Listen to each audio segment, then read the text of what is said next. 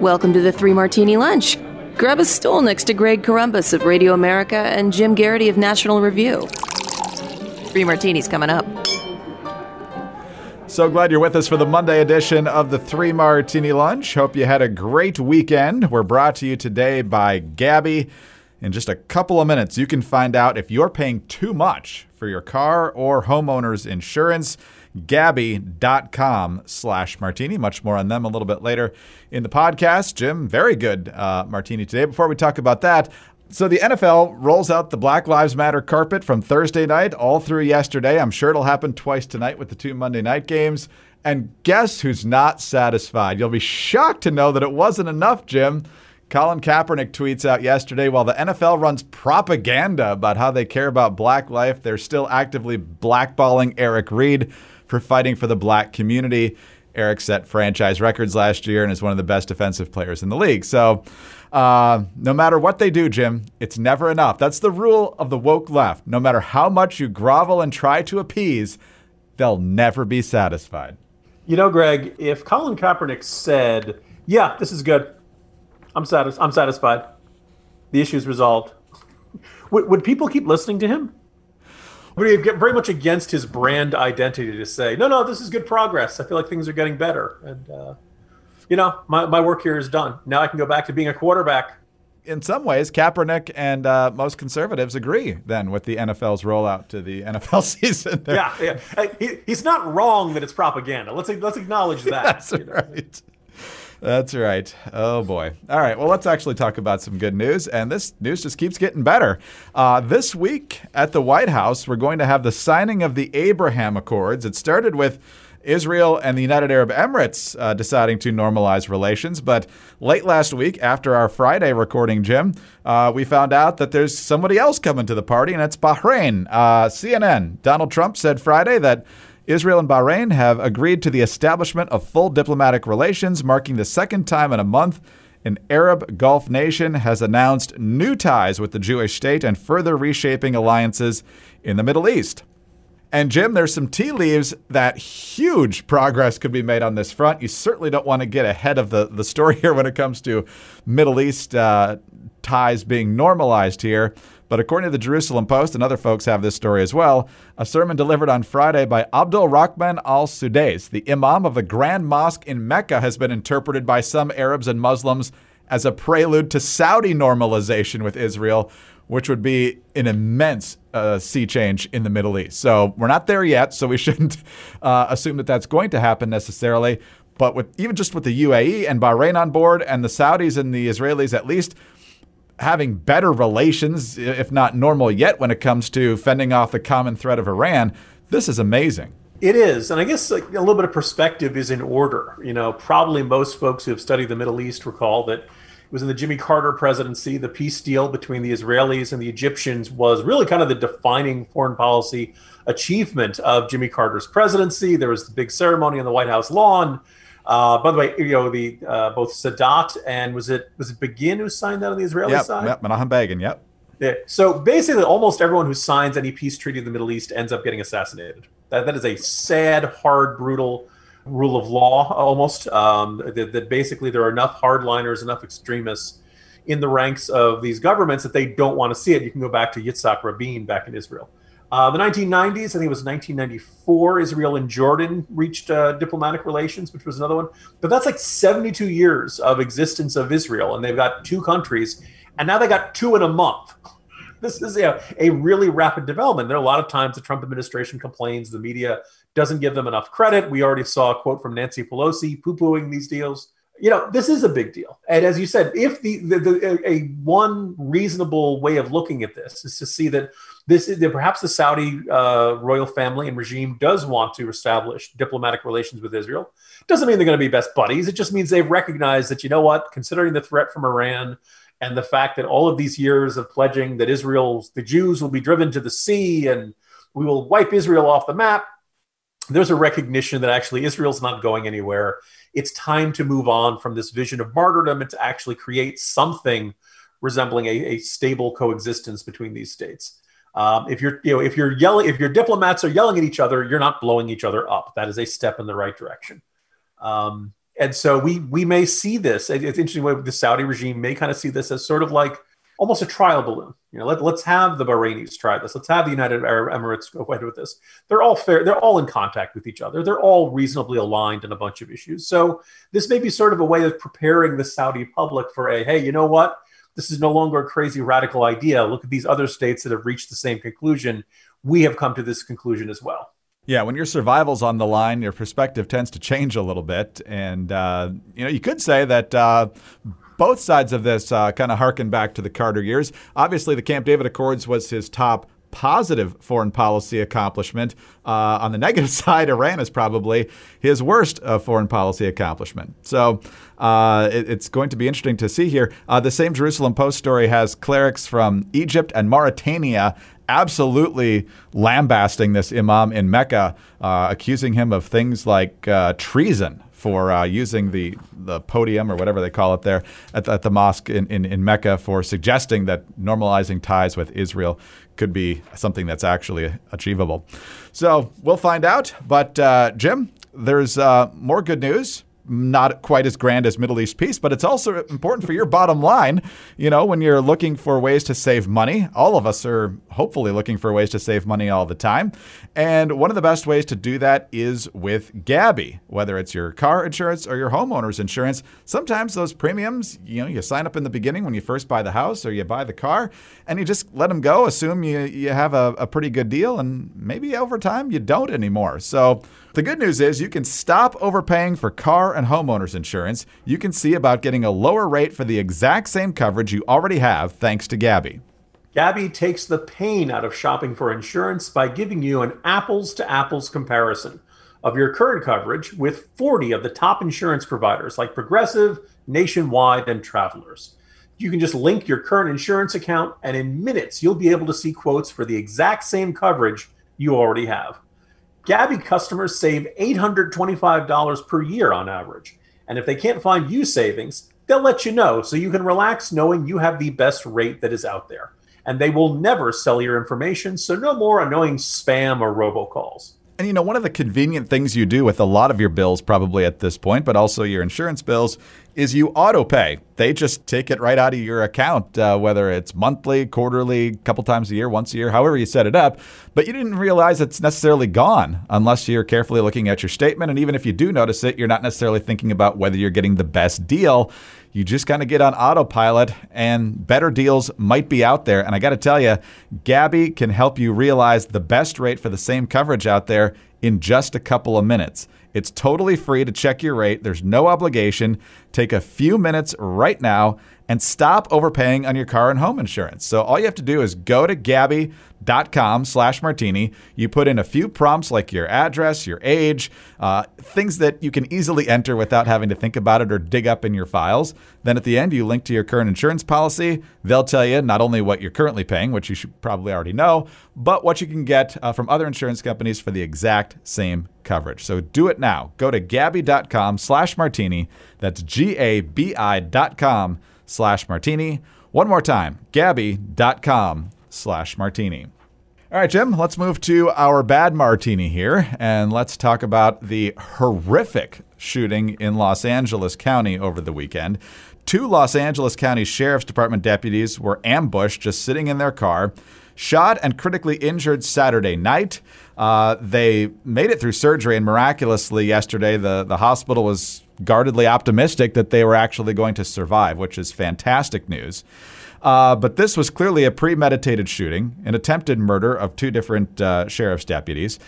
Additionally unconscionable, on the way to the hospital with these deputies in the ambulance, you've got activists, as the media would say, blocking the entrance to the emergency room and people hollering out, they deserve to die. Fortunately, again, they were able to get the medical attention they need, and hopefully they're on their way to a full recovery. Obviously, President Trump reacting strongly to that, saying if they hadn't survived, that he'd be in favor of the quick trial and the death penalty. Joe Biden with a Twitter statement yesterday and then a longer statement after that. His Twitter statement is, "This cold-blooded shooting is unconscionable and the perpetrator must be brought to justice. Violence of any kind is wrong. Those who commit it should be caught and punished. Jill and I are keeping the deputies and their loved ones in our hearts and praying for a full recovery," Jim, which is a fine statement. a lot of folks will point out, again, for 3 months after George Floyd, you said nothing about this. And secondly, he still refuses to condemn anyone for violence in specificity other than Trump supporters for some reason. And so no mention of the treatment of the ambulance headed to the hospital with those people blocking the entrance and hoping that the patients die. And there's never a call out to BLM. There's never a call out to Antifa. So I don't know. Maybe Joe Biden is scoring some political points with these statements, but his refusal to condemn the people who are engaging in this stuff is disgusting. It is deeply, deeply frustrating because Joe Biden keeps telling us he wants to be a uniter. Well, part of being a uniter means calling out the people who are wrong, even if it might be politically inconvenient. And the interesting thing is, Greg, I'm really not convinced this is politically inconvenient. I'm really not convinced those people are out chanting, "We hope they die." The people who are trashing the place in Lancaster over a police shooting, that now that they've released video, looks completely justified. That in this situation, like, these people are not interested in Black Lives Mattering or changing police procedure or genuine justice. These are just people who are angry at police. These are just people who hate police, and these are people who want to see the police come to harm. This isn't everybody in the Black Lives Matter movement. This isn't everybody who went to these marches for George Floyd. But unless you confront that, this movement is never going to get traction, and you're never going to have any good outcomes. And I've been thinking about, Greg, I wrote a decent amount about criminal justice reform over the last few years, and where this really picked up traction, particularly early on, was places you might not expect, like Texas, back when Rick Perry was governor, New Jersey, back when Chris Christie was governor, Bobby Jindal in Louisiana. And the thing you notice from these, often Southern, but not always states, and these generally, Republican governors and Republican-dominated state governments, is I suspect there's a little bit of an only Nixon could go to China sort of effect. The argument against criminal justice reform, whether it was anti-recidivism programs behind bars, lighter sentences, getting more guys into drug treatment, trying to give people posts after they get released into programs to help them re-enter society and be productive citizens. It was always seen as being soft on crime. Like, you want to give criminals hugs. You don't really, you're not tough on them and all that stuff. And I suspect that it helps if you want to do a program like this. It helps to be Rick Perry, where nobody's going to say Rick Perry is soft on crime. He's the governor of Texas, right? We've seen him in that ceremony with shooting the 6-shooter in the air. Chris Christie was a former federal prosecutor. Nobody's going to think this guy is soft on crime. And so in a very strange way, the more conservative, the more Republican you were, the easier time you had getting criminal justice reform proposals enacted, because there was this pretty much assumption of good faith that, well, Chris Christie doesn't want to put criminals back on the streets. Rick Perry doesn't want to take it easy on violent criminals. If they're proposing this, it must be a genuinely good idea. Right now, people who might have had some sympathy towards these proposals and these ideas are looking at this and saying, whoa, there are people out there who hate cops. If the perception is that Black Lives Matter and any further effort at police reform are driven by people who hate cops, lots and lots of people will oppose them, and you will never get them enacted. Biden and the Democratic campaign have been playing small ball. They've been playing conservative, small c, risk averse, maybe is the best way of describing it from the very beginning. This mentality of being risk averse is actually risky, because I think it makes people look at Joe Biden as somebody who's really afraid to stand up to people on his own side. And that's probably the thing that's giving a whole bunch of folks who are wavering, who don't like Trump, who are frustrated with the last 4 years, but they don't want a far left administration to take over. And right now, there's very little indication that a President Biden would be able to stand up to his allies when they are flat out wrong. No, that's exactly right. And we've talked about this before, that Joe Biden doesn't necessarily have a lot of entrenched principles. He likes to be in the middle of the Democratic Party. We've said that over and over again. And so when you don't have a lot of entrenched principles, you don't know where to plant your feet. And so he just doesn't know. He's kind of got his finger in the wind here, trying to balance his instincts maybe with the far leftward lurch of the party, which he's trying to sort of keep up with by winning over the Bernie vote. He just doesn't know where he wants to be anymore. Greg, let me make a parallel or a metaphor, if you will, to a topic that is near and dear to our hearts: bad coaching in football. You've probably recalled what used to be called, Herm Edwards used to call it the cover two defense. I generally called it the cover who defense because no one seemed to be covered. You've also heard the prevent defense, which many people say prevents you from winning the game.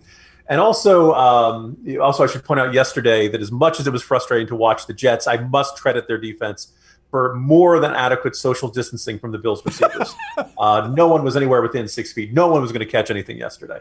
Certainly not the Jets receivers because they couldn't catch a cold, never mind a ball. Anyway, the point being here that Biden is ahead. And I'm sure he's got lots of people saying Trump is self-destructing. Trump creates bad headlines every day. Whatever you do, you just want to stay in that basement in Delaware. You don't want to take any more trips than you have to. You don't take any risks.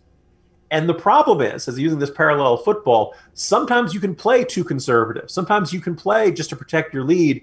And that's when you end up losing because you didn't continue trying to keep scoring points. You didn't try to keep it. You became so cautious that the opposing team was willing to take whatever you were willing to give them because you weren't playing aggressive, because you weren't playing to win, because you were effectively playing scared. When I see Joe Biden kind of soft pedaling his approach to things like this, that says to me a candidate, even though he's ahead, he's playing scared.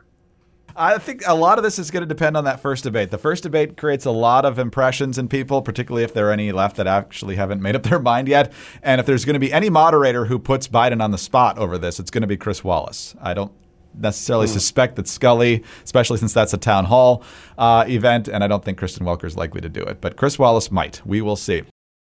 All right, let's talk about our crazy martini here, Jim. And you talk about this a lot in the Morning Jolt. In addition to all the things happening politically, internationally, otherwise, we got another hurricane coming towards the Gulf Coast tonight. So please be careful. Everyone listening down there, take whatever precautions you need to. Out west, the big natural disaster, of course, is the wildfires all the way up the Pacific coast and even inland, of course. And the main thrust of the coverage, as you pointed out in the Jolt today, is this is bad. This is because of climate change. This is because you vote for Republicans. But Jim, as you point out in the Morning Jolt today, it's not that simple. It's nowhere near that simple. And Democrats have a lot to answer for here, actually. Yeah, and one of the great ironies of this is that if you want really good, solid journalism on this that talks to experts and goes into details, you can find it in places like ProPublica and left-leaning magazines like Mother Jones. It's interesting that they actually look at this beyond the basic, well, there's a Republican president and climate change is getting worse. Therefore, these things must be connected. They actually talk to the people on the ground. They talk to people who fight fires for a living.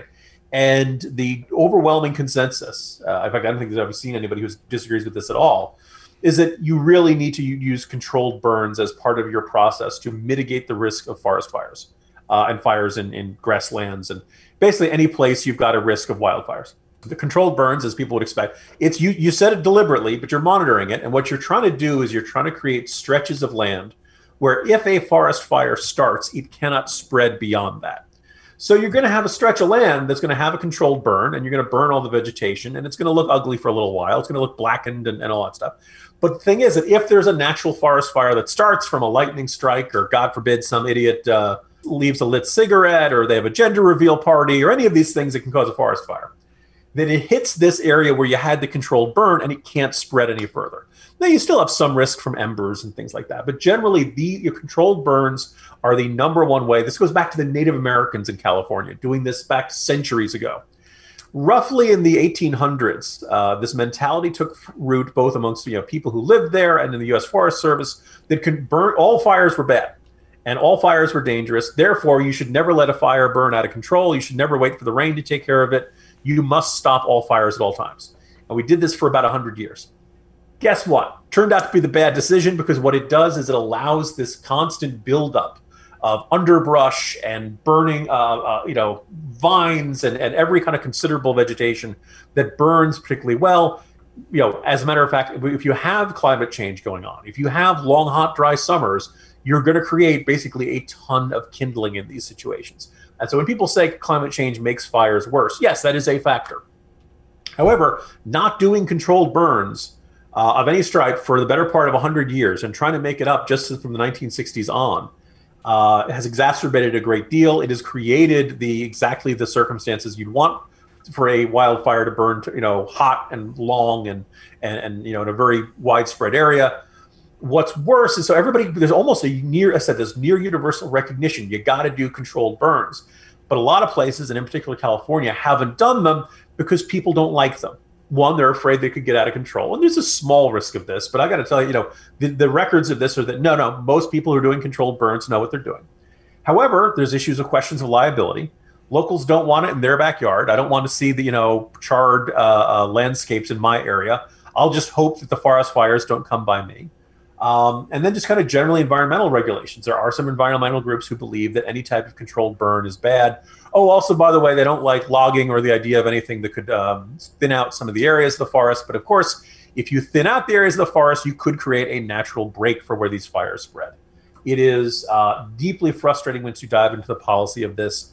Yeah, look, if you want to argue about climate change, we can argue about climate change. But right there on the ground in California, there are things they could be doing that would make the next round of wildfires not so bad. And unfortunately, they have a regulatory process. They have all kinds of bureaucrats fighting. They have all kinds of locals who don't want this done. And as a result, it can take 18 months to get a controlled burn done. Well, while you're waiting for the controlled burn to get done, an actual fire starts and you have a wildfire burning out of control. California couldn't make the wildfires go away with, like that. But they could mitigate this significantly. And they have made deliberate choices to not do this decade after decade, and that is why they're in the situation they are. Hopefully they will learn from this, but the history, Greg, is that so far they refuse to learn, no matter how bad the wildfires get. How'd you like Gavin Newsom last week standing in the charred forest saying, "This is your future, America," and it's all because of climate change? Boy. I was going to say, he almost literally was the little dog in the fire saying, "This is fine." I know. Democrats control everything. The legislature is so lopsided that Republicans have zero power, literally zero power in California. But somehow it's all still the Republicans' fault. But the Republican presidents who have had ranches set very good examples. I mean, every time Bush was in Crawford, every time Reagan was at his ranch in Santa Barbara, what were they doing? Clearing brush. They had the right idea. Look, the great irony is that you look at the people who want to see controlled burns. Obviously, you have those who are in charge of fire control and prevention. You obviously have farmers, ranchers. You know what's really good for stopping the spread of a fire, Greg? Vineyards. Ah, yes. Right? They don't have the dense underbrush. So generally, if fire comes, it hits the vineyard, it's less likely to spread past the vineyard. So you have ranchers, you have loggers, you have industry. There are all kinds of people who want to do this. And the two people that generally can block it are the environmentalists who have this idea that all fires are bad. And then the second one are homeowners. Way to go, homeowners. On that exciting and encouraging note, Jim, it's a little bit of a cynical start to the week, but we got to start somewhere, and I'm sure it'll get better as the week goes on. What are the odds, Greg? See you tomorrow. Jim Garrity, National Review. I'm Greg Corombos, Radio America. Thanks for being with us today. Don't forget about our great friends over at Gabby, gabby.com/martini. Just take 2 minutes to find out if you can save money on your car or homeowner's insurance. Also, please subscribe to the 3 Martini Lunch podcast. We would be very grateful for a 5-star rating and a kind review. Also, remember you can get us on those home devices. You just have to say, play 3 Martini Lunch podcast. Have a great day. We'll see you Tuesday on the 3 Martini Lunch.